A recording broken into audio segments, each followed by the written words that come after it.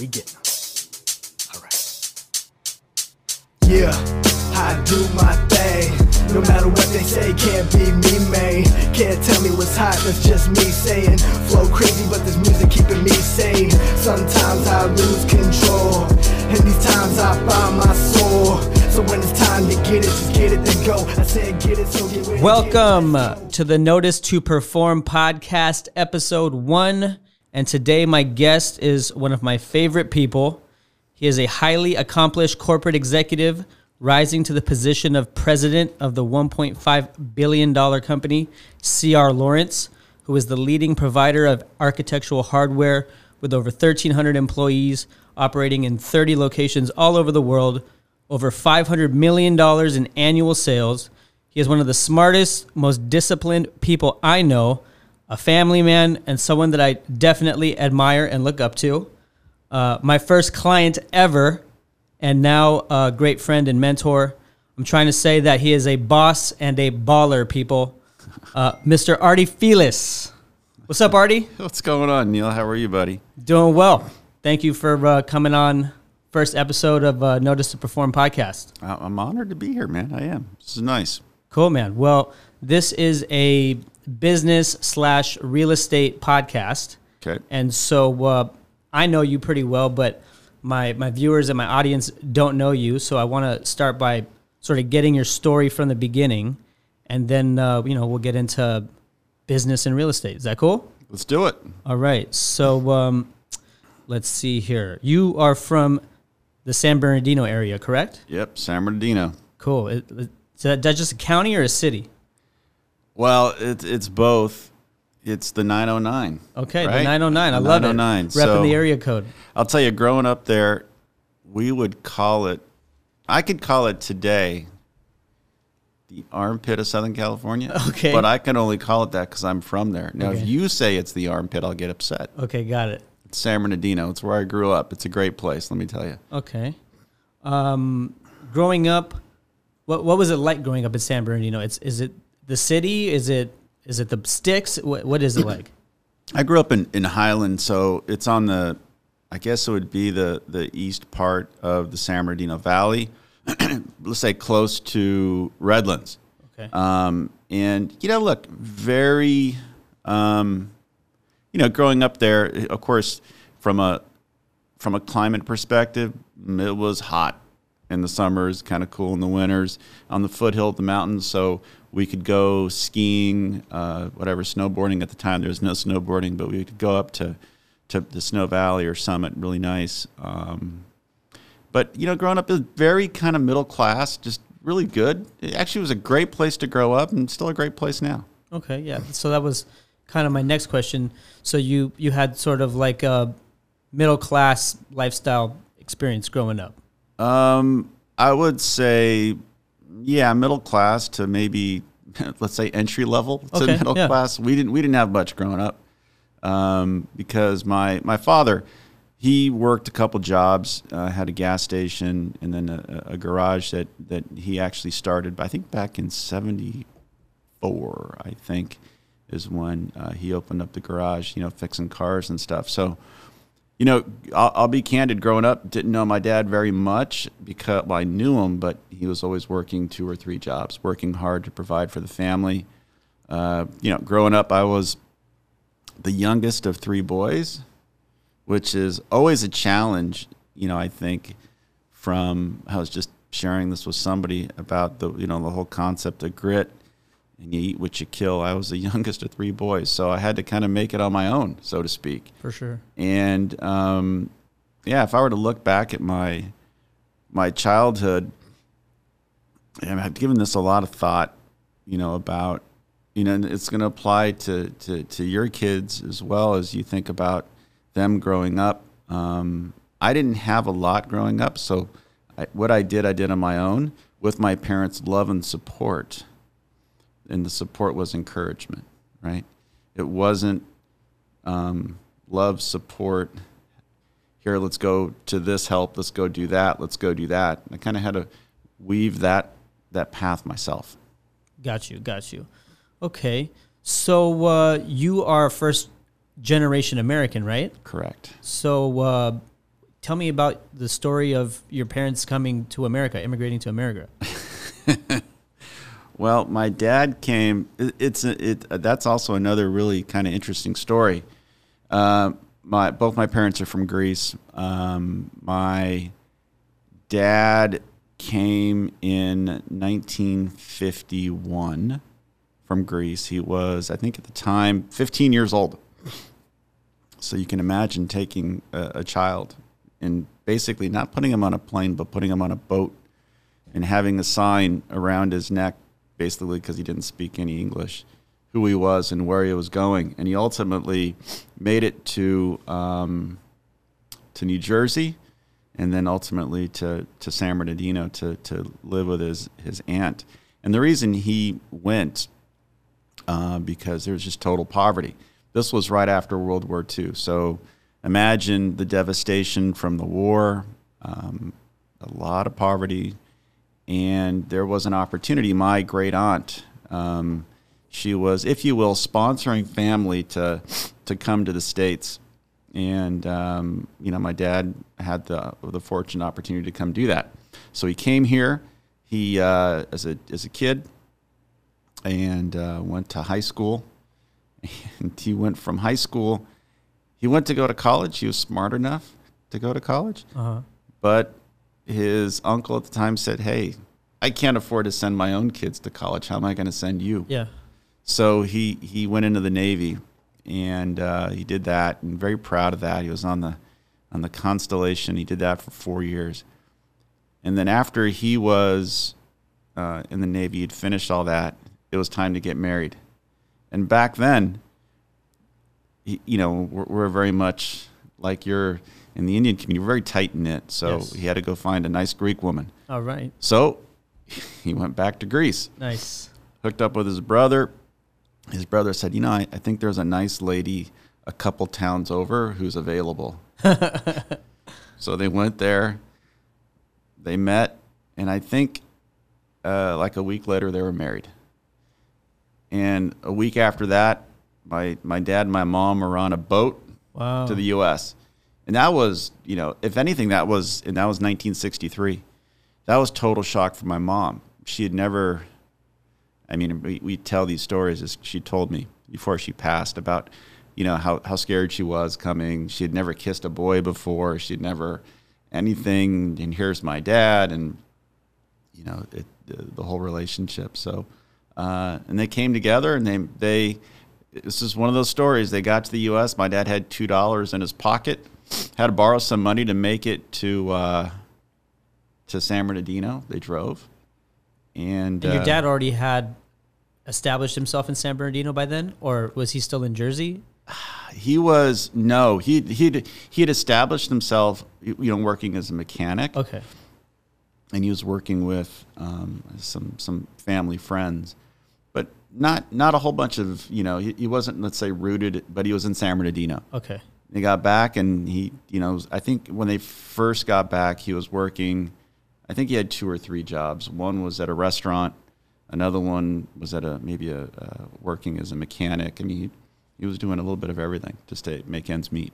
Was there a Greek community in San Bernardino? Oh yeah. Okay, that's good. Yeah, so. And that was an anchor, right? So he went and lived with my aunt and their family, but there also was a Greek community, and that was a very, very important part of our upbringing. Yeah, that's similar to how Indians do it as well. Yeah. It's very helpful to have community when you're new. Absolutely. Cool. Okay. And then, did you go to the same high school as your dad, by chance? No, he went to what's called Pacific High School. I went to a private Catholic high school called Aquinas. Yeah, okay. Yeah. Gotcha. Yeah. All right. So then you had 2 older brothers, and you kind of had to get in where you fit in a little bit, right? Yeah. And then what were you like in high school? I talked to Kathy before coming here and tried to get a little, background information on you to make this a little better, but she mentioned that you were a little bit of a troublemaker in high school, but at the same time you still handled your business. Like you got good grades, but you still were mischievous of some kind. So like what was high school like for you? High school, it was a great 4 years. And it really started with, I made some really good friends. And of course, it helped that I had 2 older brothers. When I was a freshman, my next older brother was a sophomore, and I think my oldest brother was a junior, or maybe a junior, I think. So having that helped, but I just really had really good friends. I enjoyed high school. I tend to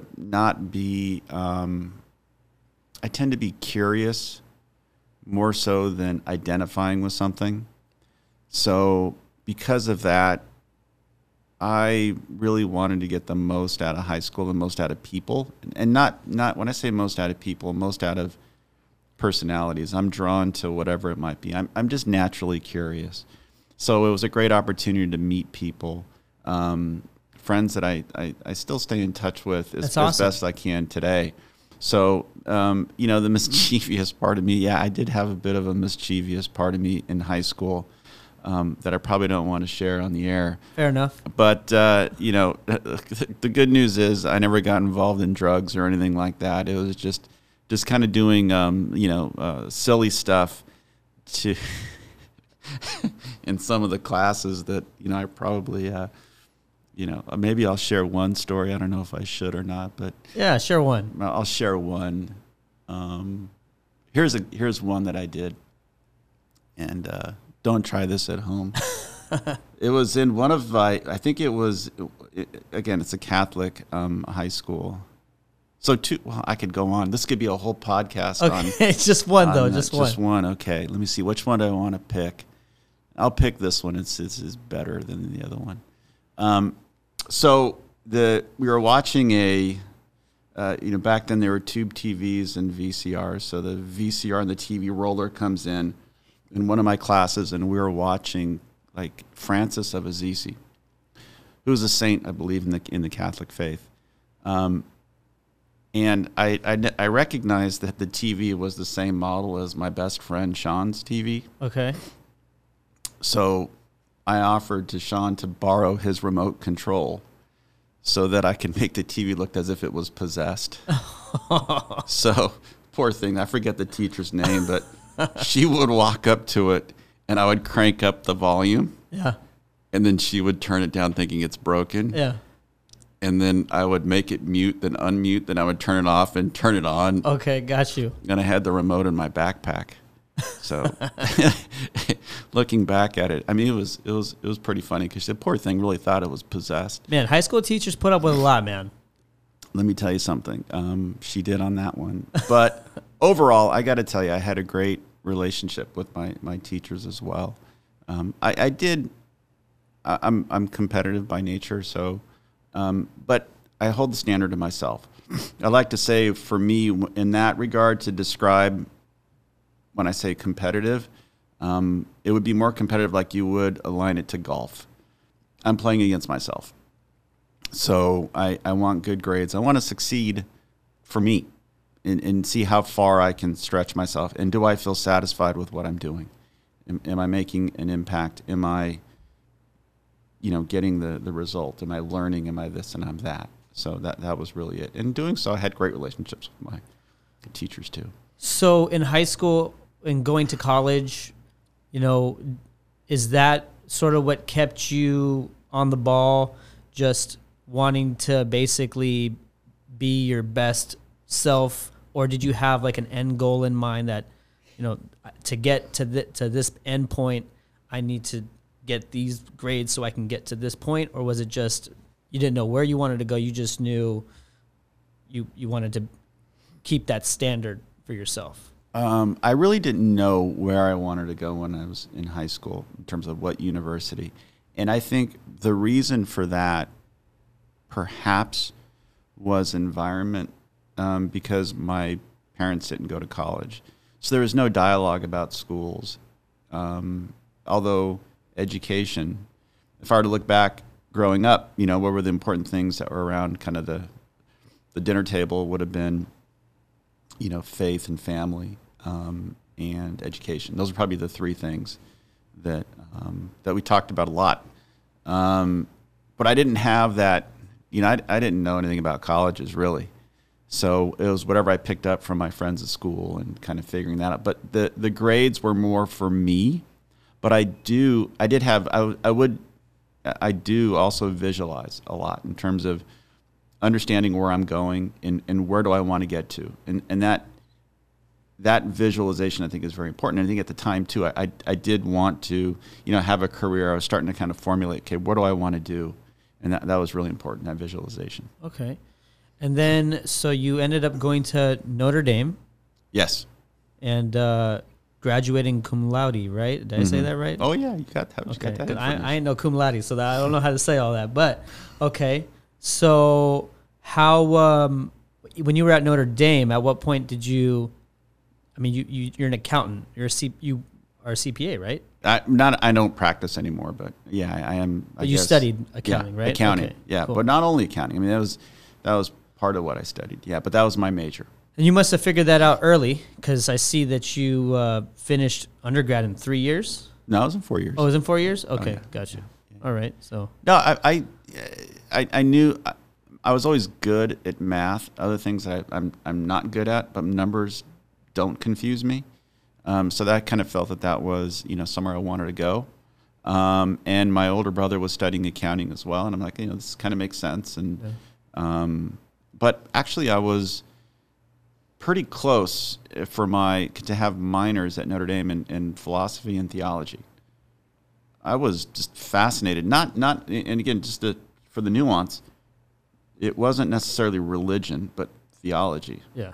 The study of religion. I thought it was just fascinating.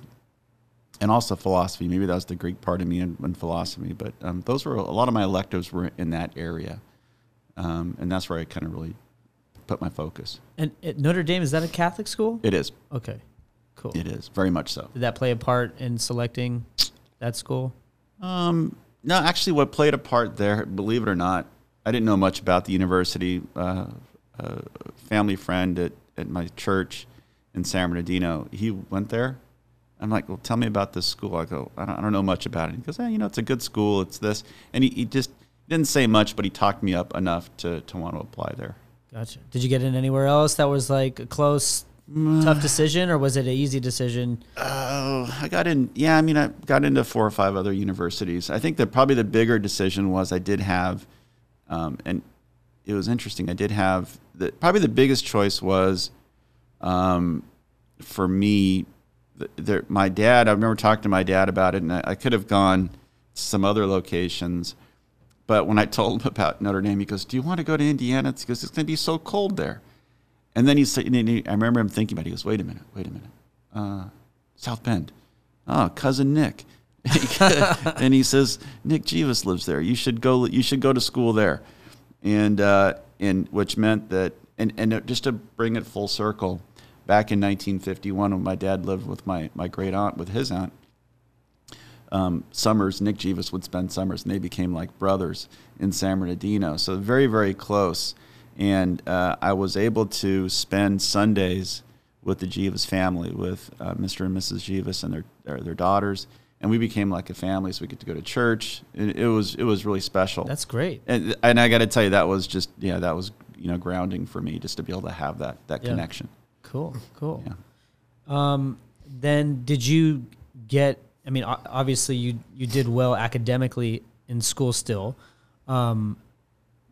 Then did you take an internship? How did you end up at your first job at BDO Seidman? Seidman, yeah. So, a couple things. One, I want to make it kind of clear that I don't. The reason that I did well at Notre Dame and at Aquinas, I'm not an incredibly smart person. It's just more of dedication and hard work.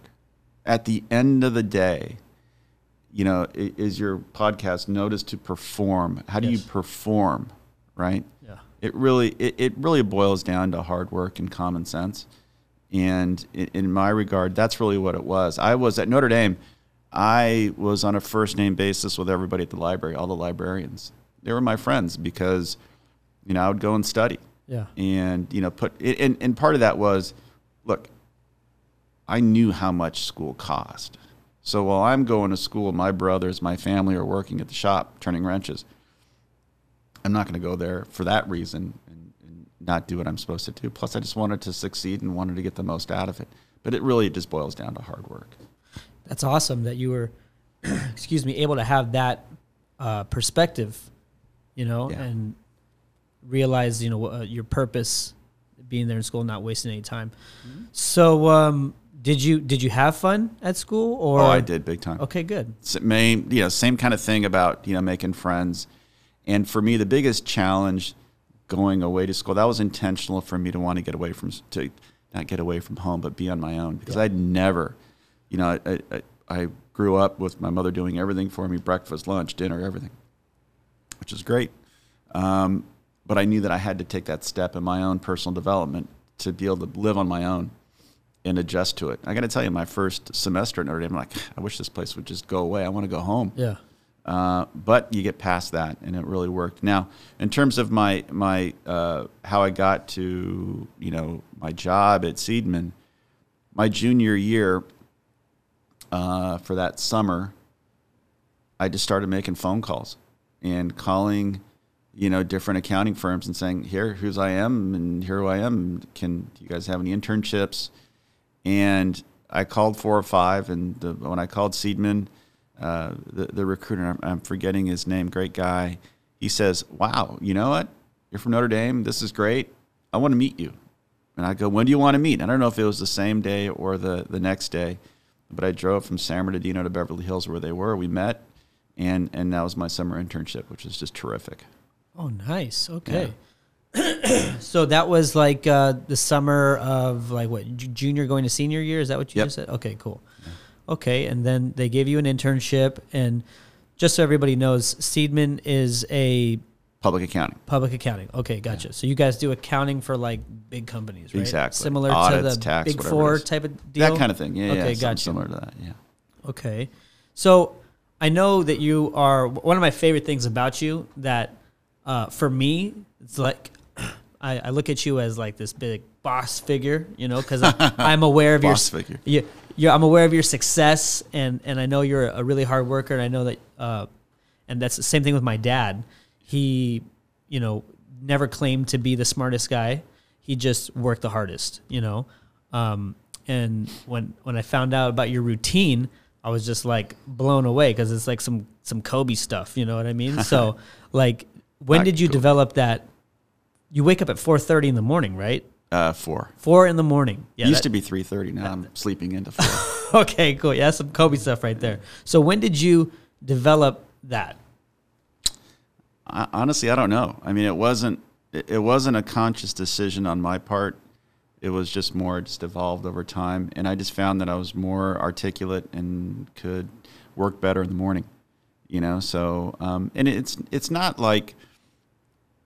I just, for clarity there also, it's not as if I only get 4 hours of sleep. It's just my schedule just shifts. Yeah. And what I find, either working in public accounting or maybe that was the motivator was, dealing with the East Coast. If I'm dealing with the East Coast, 6 a.m. here is 9 a.m. there. Yeah. Or if I'm dealing with, Europe or something like that. So it's just always easier for me to start early. And then as I started to have a family, that was the other part. Is when I leave for work is irrelevant if it's anything before, let's say, 7 a.m., because everybody could be asleep. Yeah. So why not make it leave for work at 5 a.m. or 4:30 or whatever it might be, because that doesn't really matter because they're all asleep anyway. Yeah. The point is, when can you come home? And if I were to leave at, let's say, 7 a.m. and get home at 6 p.m. or 7 p.m., then that's late in the day for kids, and they might be already going to bed. Yeah. So try to shift everything forward. That's awesome. Yeah. That's awesome. Okay. Let's see. So then you try to get home by what, like? Nowadays, I try to get home by 5 or 6. It's the best I can do, maybe by 5. Got you. I think there's something to be said as there's as I get older in what I do, while I appreciate the Kobe comment, he is the GOAT and I'm no Kobe. I wish he was here. You're the GOAT. You're the GOAT of CFOs, Arty. No. No, there's a lot more of those out there. You try to just put life in a perspective. And who I am today isn't the same person who I was a year ago or 2 or 3 years ago. So I think it is it's kind of like you go through these transitions in your life, kind of like I'm sure before you had kids, people said, or when you first had kids, oh man, enjoy it because time's going to go fast. And you don't quite understand what that means. We say, okay, well, yeah, I'm sure it will, until it does. And then all of a sudden, oh my gosh, wait, school now and this and this and this. You snap your fingers, even though, Einstein told us that time is immutable, and it is. It's going to go at its own pace, and you can't do anything about it unless you can control gravity or something. I don't know. But it seems to go much quicker the older you get. Yeah. Yeah. One of the comments you made to me when you bought the condo was you're trying to dilate time. Yep. Trying to slow it down. Trying to slow it down. Can you explain that? That was like that stuck with me, but I don't even know if I fully comprehended that. Yeah. So the older I get, and I just recognize more that time, you blink and a year's gone by, or you realize that maybe things can change so quickly that at times you want to just sit back and just enjoy and absorb your environment, and enjoy, if it might be your family, it might be just taking that time to appreciate. I'll give you a good example about. Well, let me kind of keep going on the whole concept of time dilation. It's just a matter of just slowing things down. And I know, like I said before, you can't, but you really can if you do it between people or between you and nature or something else, where you can just sit back and appreciate what's around you. By doing that, you're dilating time. You're slowing things down. You're taking a pause to say, this is beautiful. Beautiful might be your wife. It might be a pet, your son, your daughter, the environment, whatever it might be. You're just slowing down to appreciate and recognize something around you. And that's what I try to do. The condo that you sold us, I just looked at the ocean and said, this slows down time for me to really appreciate what that is. Got you. But let me throw you a curveball. Okay, all right. You like that? Okay. I had some friends over at the condo last night, and I was telling one of them about, again, remember I said that you constantly change in your life, and it's not just static. And that would be one of many things that I would tell people is, recognize that you life is dynamic and it changes. And you don't have to do the same thing all the time, every time, right? And I was explaining to him about that same concept, and what I explained to him was something like this. If you look at the ocean, you look at the mountains, you look at the valley, you look, whatever it might be, you look at your family, in your heart that has beauty, right? So I can look at the ocean and I can yearn for it, right? Nobody ever taught me that. I know it inside of me, right? Yeah. You can go look at the mountains and say, wow, those are beautiful. Yeah. Nobody taught you that. That's right. However, society has taught you that maybe you need a fancy car. Society has taught you that you should wear a certain watch or shirt or whatever it might be. And I'm not here to say society is misguided. What I'm here to say is you think about consumption, think about also about those things that nobody had to teach you are beautiful. Do you see what I'm saying? Yeah, that's deep. It is, but it's deep, but it all goes back to the whole concept of dilating time as well. I can slow down time when I'm looking at something beautiful that I know that nobody taught me is something beautiful. Because the reality is also, if you look at it from the perspective of the societal aspect, and I'm not saying that's wrong. Okay, I'm not saying that's wrong. What I'm saying is that might feed on itself, right? Well, I have this, now excuse me, now I need that. I need to add on to it. But when I look at that ocean, I look at those dolphin, I don't need another ocean or another dolphin. That's all I need. Yeah. So I think, again, it's just more of recognizing the beauty that exists around us. And that doesn't have to be something that is solely for your benefit. You might see a family enjoying their time. Yeah. Any family, doesn't matter who they are, what they are. That is an enjoyment that you can get, right? Yeah. Nobody told you that you have to do that. You know that is good. Yeah. So that's just kind of one of the things that is since you brought up the whole concept of time. That's really interesting because you're right. There are certain things that you can just look at and you know it's beautiful and no one taught you that. Right. But, I don't know if I've ever thought about that.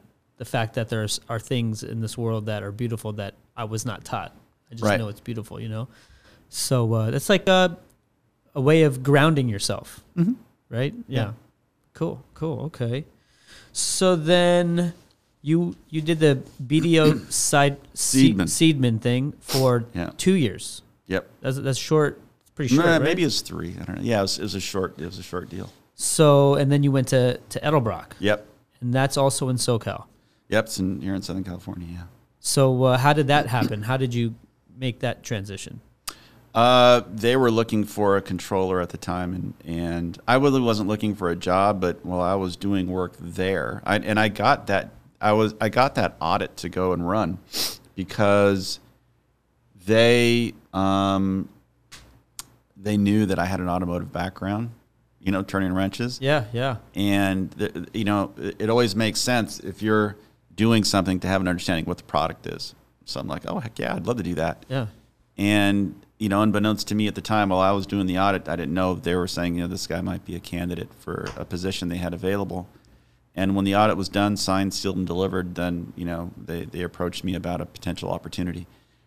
And, even though I wasn't looking at the time, obviously always open opportunity, and I did that. I took that step. Yeah, I mean, there's probably not a lot of guys that have your skill set with financial stuff, but also, had worked in a garage. I guess that's a skill set. Yeah. Yeah, I mean, that's kind of unique, I think. I think I'm gonna rephrase that a little bit, or maybe characterize it differently, Neil. It's not so much about my skill in turning wrenches. It's my skill in humility. I remember working at the garage. This is classic. And, I'm sitting there. It's hot. So I go sit in the office in the air conditioning. My dad comes and goes, "What are you doing?" I go, "It's hot outside." He goes, "Get up and get to work. Do you see anybody else sitting?" Yeah. Lesson number 1. And then it was, we closed at 5 o'clock. It's like 4:55. I'm getting ready to close the roll-up doors. He's like, "What are you doing?" I go, "We're closed at 5. He goes, "Is it 5 o'clock yet?" That was number 2. And then number 3 is really humility. And I learned, by observation, the hard work and dedication to the job and to the people and to the customers that came in and the relationships, all of that. Those were the skills that even though those aren't taught skills, those are observed and absorbed, right? That's what was more important about that, I think, than anything else. Yeah, I had the product knowledge. I knew what a cylinder head was and a carburetor and a cam. I knew all that.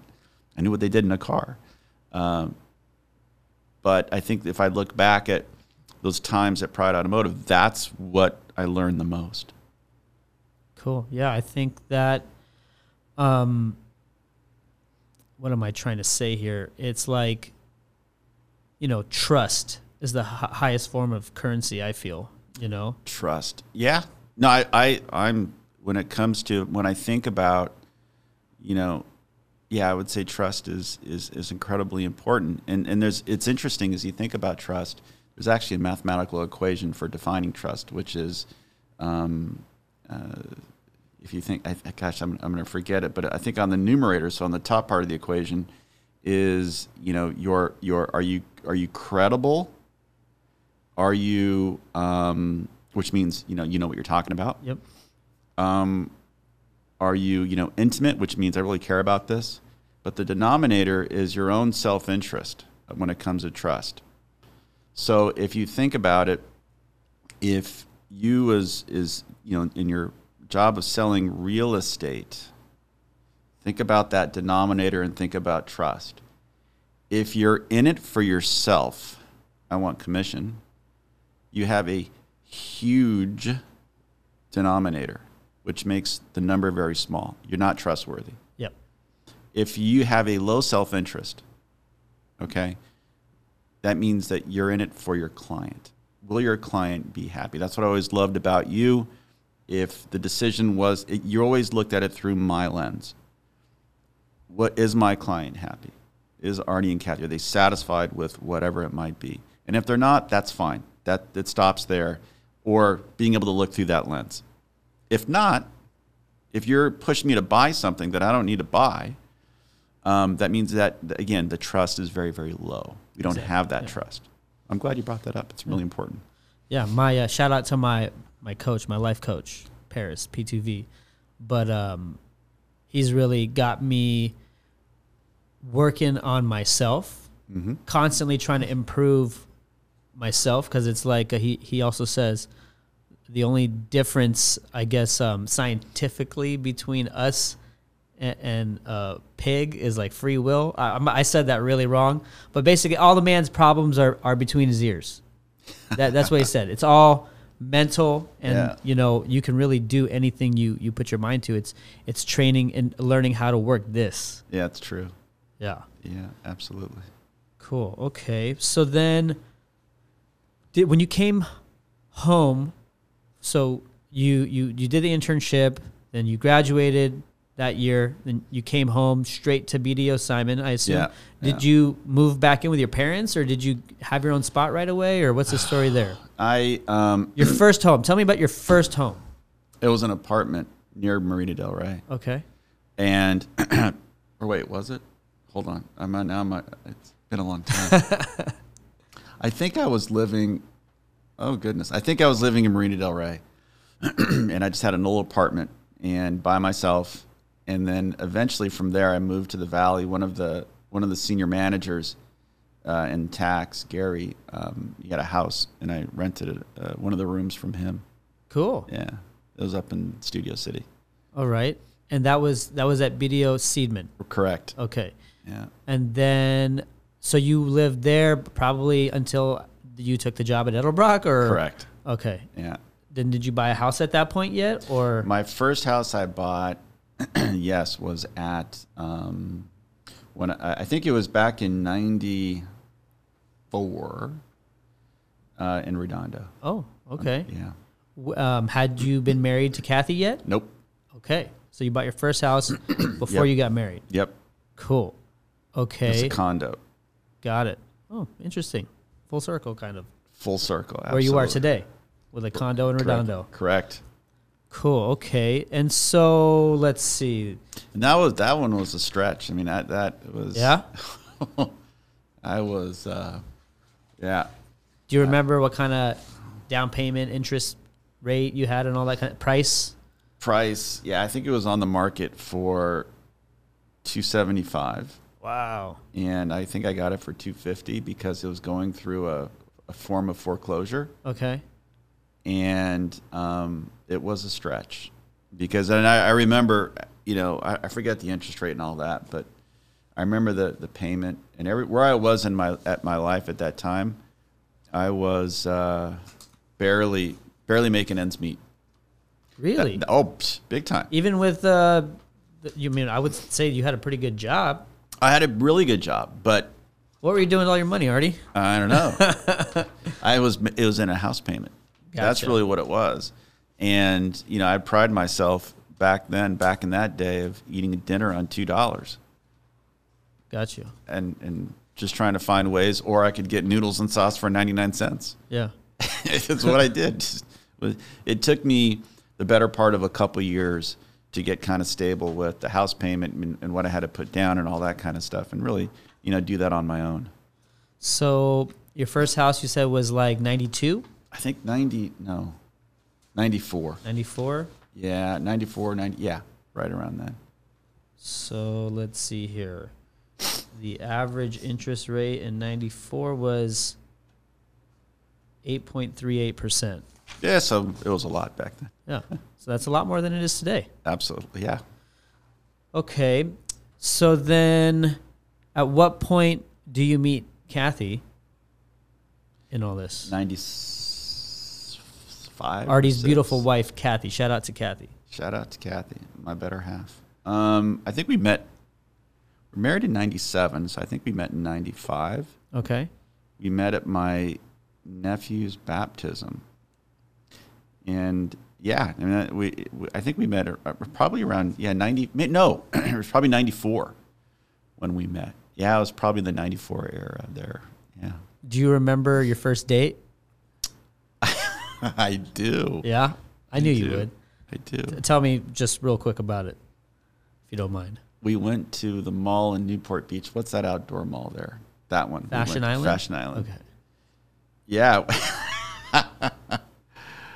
Yeah, I do. Cool. Yeah, we went. It was fun. Dinner? Yep. She, yeah, I remember. Yeah, I remember that day I was fishing with my brothers. We had a fishing boat. Nice. We were out fishing, and got back that night. We went on a date. Cool, man. That's awesome. Yeah. Okay, so you are at Edelbrock as a controller. After how many years you become CFO? I think it was after maybe 2 or 3 years. We had gone public, so I was active in taking the company public, being a part of that team to take them public, and then I was promoted to VP Finance and CFO, and then I was at Edelbrock a total of 16 years, and I had various positions there. I did a little stint in engineering, kind of leading that part of the organization. And then my last position there was vice chairman, and that was for maybe the last year that I was there. Okay, and then you go to CR Laurence. Correct. Yeah. And after 16 years. Correct. So that was like 2009. Yeah, sounds about right. Cool. So how did that happen? How did you end up there? Well, when I went to BDO Seidman back in 1989. Because right now, I'll say this is kind of an interesting story. I was, in 89, I had a client called Cleveland Wrecking Company in Vernon, California, which is where CRL is. On that job, I was a, brand new staff. And I met a guy named Lloyd Talbert, who was the senior. And Lloyd really became my mentor. The guy is incredibly bright. He's probably, one of the smartest guys that I know. Incredibly bright, and maybe a lot of what I do and how I model my view in business is probably modeled after him. Gotcha. Just through osmosis and observing. Yeah. And I'm the kind of person that when I meet someone and we become friends, I like to stay in touch. Yeah. Even if it's a hello or something. And that isn't because I'm want something out of it, just because I think that's that connection between people, right? So Lloyd and I would get together maybe once a year or a couple times a year, whatever it might be. And I remember I was at a point at Edelbrock after 16 years where I was ready to kind of make that last move in my career. There were some changes going on at Edelbrock, which were all very positive. It wasn't, but I just felt for me, I needed to basically step off that treadmill and get on another one. I remember that. I remember thinking that back then. I don't know really why or how that's relevant. So I was having lunch at the Proud Bird with Lloyd, and he had just been promoted to president, so they needed a CFO. And I just told him that I was passively looking to take that next step in my career, take that last step in my career. And it was a perfect timing. He goes, let me get back to you. We might have something. And there was an opportunity at CRL, and that's how I started there. Okay, so that opportunity came through basically your own networking. It's not like you got headhunted for that or something like that. No, it was just through my own network. Cool. Yeah, and that was, and it was an interesting time to start because let's say I started in January of 9. I mean, I think it was like right after, just a few months after Lehman had filed, bankruptcy and closed their doors. I mean, it was like the worst part of the recession. And I was starting a new job, a new career, new direction. Well, I mean, CRL, though, I'm sure you knew was on solid footing, and you had job security and all that kind of stuff. I don't know that I had job security, but I knew they were on solid footing. I looked at the financial statements. I felt very comfortable with the business. Look, when it comes to job security, the way I look at it is, the way I've always looked at jobs is, you talk about that first 90 days where you're on that evaluation thing, your probationary period. I think I'm like that every day. That's how my approach is, right? So you never get comfortable with, I've got total job security, and you don't, right? So I felt comfortable in the corporate culture that I observed and the financial statements that I looked at also. Okay, so then. Let's see. So you took the job at CRL, and then about a year or two after that is when. So when did you buy the first house in PV? Oh, real estate. Oh gosh, I don't know. That was.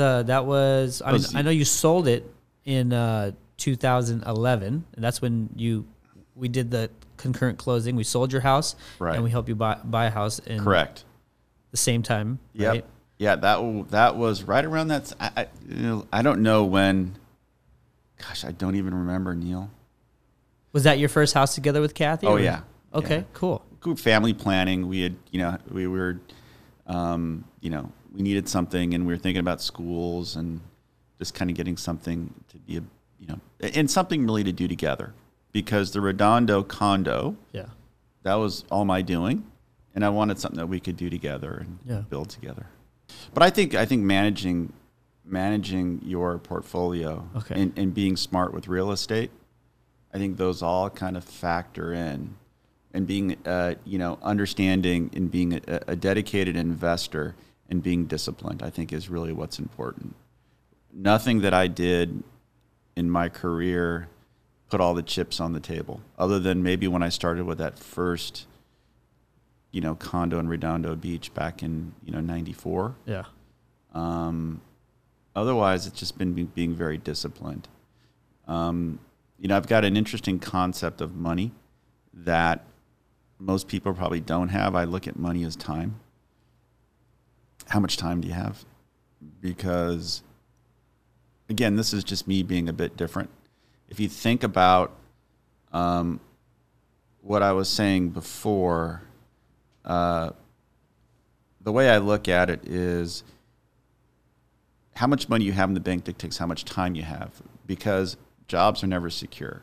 They really aren't. I mean, today, tomorrow, we learn that life can change quickly. Yes. And it can change quickly for reasons that are caused by you, reasons that are caused by external influences, or it could be health, it could be whatever. So as I came on that path of starting a family and being responsible, how much money I had in the bank dictates how much time that I have. And that really, got me to a point of being a disciplined investor. Because I knew what my, I've heard it referred to as what your God principle is. What's the one thing that you think about more and more and you go after, right? And how I am wired is I'm wired in such a way that I want to make sure that I can sleep. As I joke to people, I sleep on my stomach. I don't sleep on my back. Why do I sleep on my stomach? So the world can kiss my ass, right? I don't have to worry about it. I want to sleep on my stomach. Yeah. I don't want to sleep on my back. I don't want to be looking around all the time.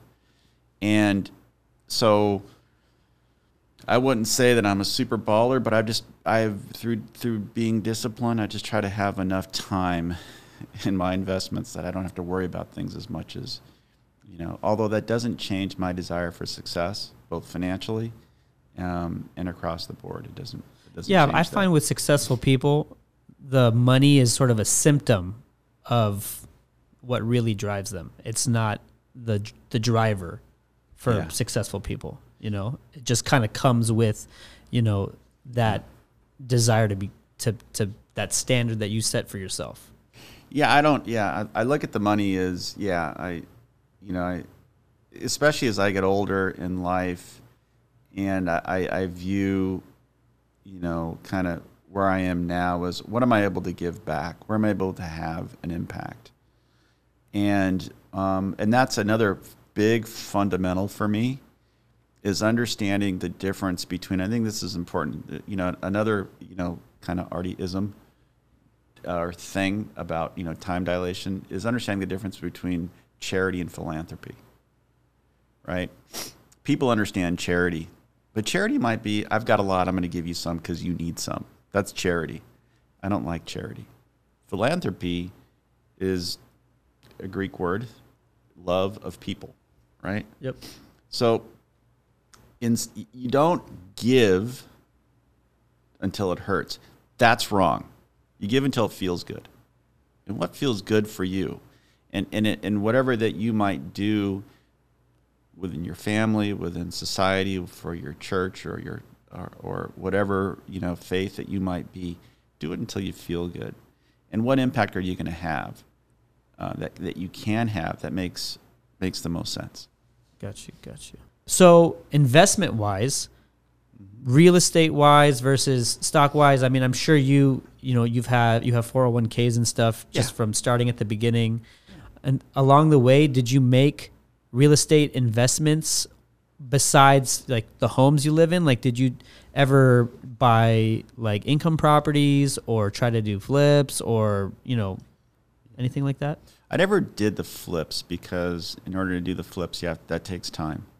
And it would take me away from my business that I do now. Yeah. But I part of the reason of buying real estate, even through you with other homes and what it was to diversify my portfolio a little bit, to have that hedge so it's not all in stocks, bonds, and everything else. Even within my investment portfolio, it is balanced between bonds and stocks. Again, disciplined investor. I've always kind of shied away from anything that is too aggressive, that I call Vegas-like, where you're putting a lot of chips on the table and they're subject to chance. Yeah. So that's the whole idea of being just very disciplined. Although I do believe and feel, I did it at one point in my life for a few years at least. I did have a portfolio of real estate, through a limited partnership, and that was good. Got out of that and just kind of redeployed the capital either to personal real estate or to just a regular portfolio of investments, stocks, bonds, et cetera. My feeling on real estate is, at least for me, is I like to do things that I can enjoy. Yeah. And I haven't really cut it over to, I'm gonna manage something. I'm open to that, but maybe not right now. So everything I have, I try to, our family, extended family can enjoy. Got you. Are you one of those people, because you have a financial background and stuff, you manage your own portfolio, or do you have? No. Okay. Yeah, I use someone else, and so but at the same time, even though I have a great investment advisor, shout out to Ed Charton. He is also kind of like you, to me, an important part of my family. He helps not only me, but other parts of my family, and it goes back to trust. Yeah. Right? It really goes back to trust. I'm glad you brought that up earlier, Neil. In your career or in your path, I think having people that you trust. I think that, and I'm going to do a quick aside before I go back on the investments. I think there's a few key things that are to make that I would suggest to people for success, and they're very, very simple in terms of how do you succeed in what you do. But I'm going to go back first to the investments. Yes, I'm active, and because of that curiosity, I learn about where I'm investing in, and understanding, kind of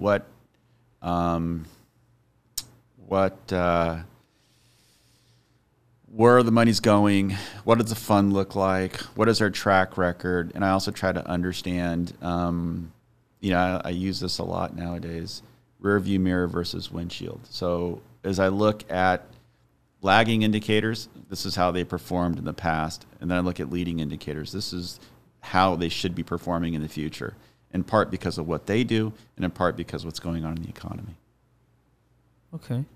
How close attention do you, I mean, obviously I'm sure you pay attention to financial news because everybody does. Yeah, I do. Where all our retirements are tied to it, so we're always paying attention to the stock market. How close attention do you pay to news and politics? That's a good question, right? So I try to find news that is unbiased on both sides. I try to get to something that's more fact-based, which is probably why I gravitate more to financial news, because it's more binary as opposed to, a slant one way or the other. Yeah. Politics are a bit of a challenge. I get just kind of frustrated with politics at times, and I laugh because a lot of the stuff was started thousands of years ago by my ancestors. Mm-hmm. You think about a democracy, but yeah, I kind of follow both. But the majority of my time is in financial news. For sure. Something I'm trying to be better about is paying attention to politics and the news, because I feel like with any great organization, and essentially this country is an organization of sorts, it's only as good as the participation of the people in the organization. Right. And I'll be honest, I growing up didn't pay any maybe attention to that kind of stuff, Right. And so, and now with kids, you worry about the world that they're going to grow up in and all that kind of Correct. stuff, So I'm trying to pay more attention and participate more in it, Mm-hmm. So, anyways, that's why I ask. I'll give you some advice in that regard that's always helped me. I think part of the challenge that we've come to as a society is we're too busy judging character than we are judging or listening to the other party. I'm a conservative, but I have so much enjoyment listening to everyone speak. If you're liberal, if you're whatever you are, because I really I'm just curious about what your position is. And they talk about a debate, right? And by definition, a debate, in order to have a debate, both sides must be open to having their minds changed. Yeah. Right? And I got to tell you, my position on things changes all the time. Not stream of consciousness where today I'm this, tomorrow I'm that. Yeah. But by listening, when I say listening, I don't mean just hearing. Yeah. Active listening. Yeah. So active listening is really paying attention, understanding what your view is, and being empathetic to, okay, this is the why behind what you're saying. I think we start doing more of that and less of you're this versus that. And I think then the whole issue of politics might sort itself out maybe a little bit better. Maybe. Who knows? I hope so. I hate the labels. Me too. Conservative, liberal, Democrat, Republican, because it's like there's so many polarizing issues. Right. You could be a conservative and then on another issue be liberal, and it's like, but because you say you're one or the other, you get all these other things put on you, and I don't think that's cool or nice. That's the downside, because I think when you're willing to have that kind of debate and understanding, or even conversation or dialogue, if you can have it across, and this is a model that applies to you can apply it to anything, right? And being able to show respect and give and get respect, I think that's the key. I think that really is hopefully where we're going to get to someday. It feels like we're getting further and further away from it. That's what scares me. That's what scares me. But I got to tell you, I don't. To me, however you vote, however you anything, I am always curious and just want to understand and learn. And I find the more that I'm curious, the more I learn about someone or something, the more perspective I have on really what that is. And and I think hopefully it'll get better, but who knows? Yeah. So economically, there's a lot going on. I mean, there's always a lot going on, but I really feel like right now there's a lot going on compared to like 2016, Right.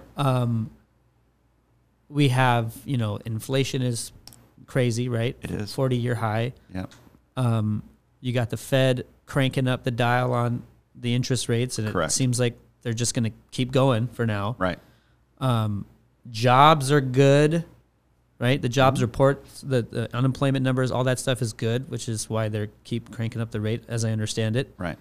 But the market's up. The stock market is up and down. It still seems overall pretty good from where we were pre-pandemic. Yeah. And then we have an election coming up. Right. And then there's wars raging on the other side of the world. Right. So like, what do you feel like? What are you doing at CRL? Like, how do you forecast, the business, I guess, and how do you see things going? Well, when it comes to looking at a business, you look at, leading indicators. So there could be, for our business, it could be the architectural building index, the building index by architects. It could be the Dodge Momentum. Well, it could be a number of things that you look at that measure kind of what's happening in the economy. So I think each industry there's certain things that are specific to them. So, but setting CRL aside, I think the broader conversation really is, what's going to happen with the economy and where is it going? And I like to just oversimplify and just say, really, where are we at with consumer confidence? It's an interesting time that we're in now because you get almost mixed signals in that if you look at the elements of a recession, there's a couple of them that are just different because we might have consumer confidence could be really low right now. Rates are high, inflationary environment, GDP kind of faltering a bit, but GDP because of supply chain challenges, GDP because people are pulling back, and then you've got high interest rates, but then you got super low, right, unemployment. Yeah. So it's an interesting time to kind of be in. And as we look at the Fed in terms of the government, what can the government do to rein in inflation, right? They don't have a lot of tools to do that other than they keep raising rates. And unfortunately, I said this at the beginning of the year, and I always said that the Fed always gets it wrong. We always seem to be too aggressive on rates. But if you think about it, that's not necessarily a bad thing because, when they make those decisions, they don't want to sit there and be too aggressive. Hindsight's 20/20. Yeah, maybe I should have raised rates earlier in the year, and that could have signaled to consumers, businesses to slow things down, to prevent, a cliff. Because the one thing that you don't want to do is all of a sudden confidence gets so low and all of a sudden people say, look, I don't want to hire anybody. Okay, well, gas is so expensive, I don't want to go on vacation. And then I'll have a cascade effect. So it's a challenge. I wouldn't want to be the Fed trying to sort this out. And but that really is, you get the rates up, it's all of a sudden, wait a minute, I can't afford that house now. Yeah. Because the payment's too high. Yeah. Well, I can't afford it. So that might take the person selling it who needs to sell it. Yeah. He or she might have to lower the price. Oh, no, I'm not getting that same amount of money. I'm not going to go out and redeploy that capital. I'm not going to have enough. Or it could be in the stock market case, especially if you look at 2022 as a tale of two halves. If you look at the first half of the year, challenge. Second half of the year, recovery to a point. It's still choppy. People might say, I'm not ready to retire. I can't retire now. I just lost 20% of my portfolio. Yeah. I got to get back to work. Well, maybe there's not the jobs out there. So it really is a challenging time. Although I will say, in my perspective, their economies do have to pull back because you can't have this constant consumption. For sure. That's how you get inflation. Yeah. But I think the fundamentals, from what I'm seeing, I don't really see a cliff. Hopefully be more of a softer landing. Cool. Yeah, it's like who really knows, right? It's we had a long bull run, I guess you could say, at least for real estate, you know. Right. But then there's, you know, some people who are forever optimists, you know, like my dad was one of those guys. Yeah. He's always optimistic, you know, not pessimistic. So, well, I think your dad definitely, I mean, he's a great man, and he sees the value of real estate. And as I look at real estate, it really is important to understand, and I think this is important for people in general, to understand really, you know, what is it that you're trying to do with the real estate? And I'll give you 2 examples. One example was that a friend of mine, family friend, good guy, came to me at the very beginning of COVID, early on, and said, "Hey, Arty, I'm buying this house in, I don't know, Camarillo or something. No, not Camarillo, down south. Beautiful home." And he asked my opinion. You know, should I buy it? I'm not sure. It's a bit of a stretch, rates. And I'm like, you know, I asked him, I said, okay, what's the purpose of the house? Are you seeking to, because he goes, I think it seems like a little bit of a premium. And I said, are you seeking to hold the property? Or are you going to flip it? Or are you looking at it that you're considering this as an equity? You know, you're going to look at the stock every day. He says, no, this is going to be our house. And I go, do you like the house? He goes, I love the house. Can you afford the house? I can afford the house. I think you've already made your decision then. You don't need to come to me. I think you made your decision. Yeah. And I talked to him, you know, not too long ago, and you know, he feels good because that property has gone up considerably in value. That always makes you feel good. But then I said, does it change your position? Are you going to sell it now? No. But I go, you feel good? Yeah. Okay, good. Yeah. So you really need to understand really, you know, what is it that you're trying to get out of whatever you're trying to do. And the second example is you know, our little condo in Redondo. I mean, you know, look, we never bought it we bought it in mind to look at it to say at some point we're going to sell it. It's not the forever home. So where we acquire it and where we sell it, there should be an increase in value, and there appears to be, and that's great. But that's not why we bought it. Yeah. We bought it knowing it's going to be a family home for at least, hopefully for 10 years, anywhere north of 5, between 5 and 10. Knowing that, you know, in real estate, generally speaking, you're not going to lose your value. Yeah. But if you want something and it fits what you want to do, either as an investment or as a place for your family to live and grow, go for it. That's like the exact conversation I have with buyers, you know, because like you said, over time, real estate doesn't lose value. Correct. You know, it usually goes up and to the right, especially around here in the South Bay. Yeah. You like it, you can afford it. Right. You know, the price at that point is it's fair market value, you know. Right. 5% plus or minus in 10 years is not going to make a difference. Right. You know.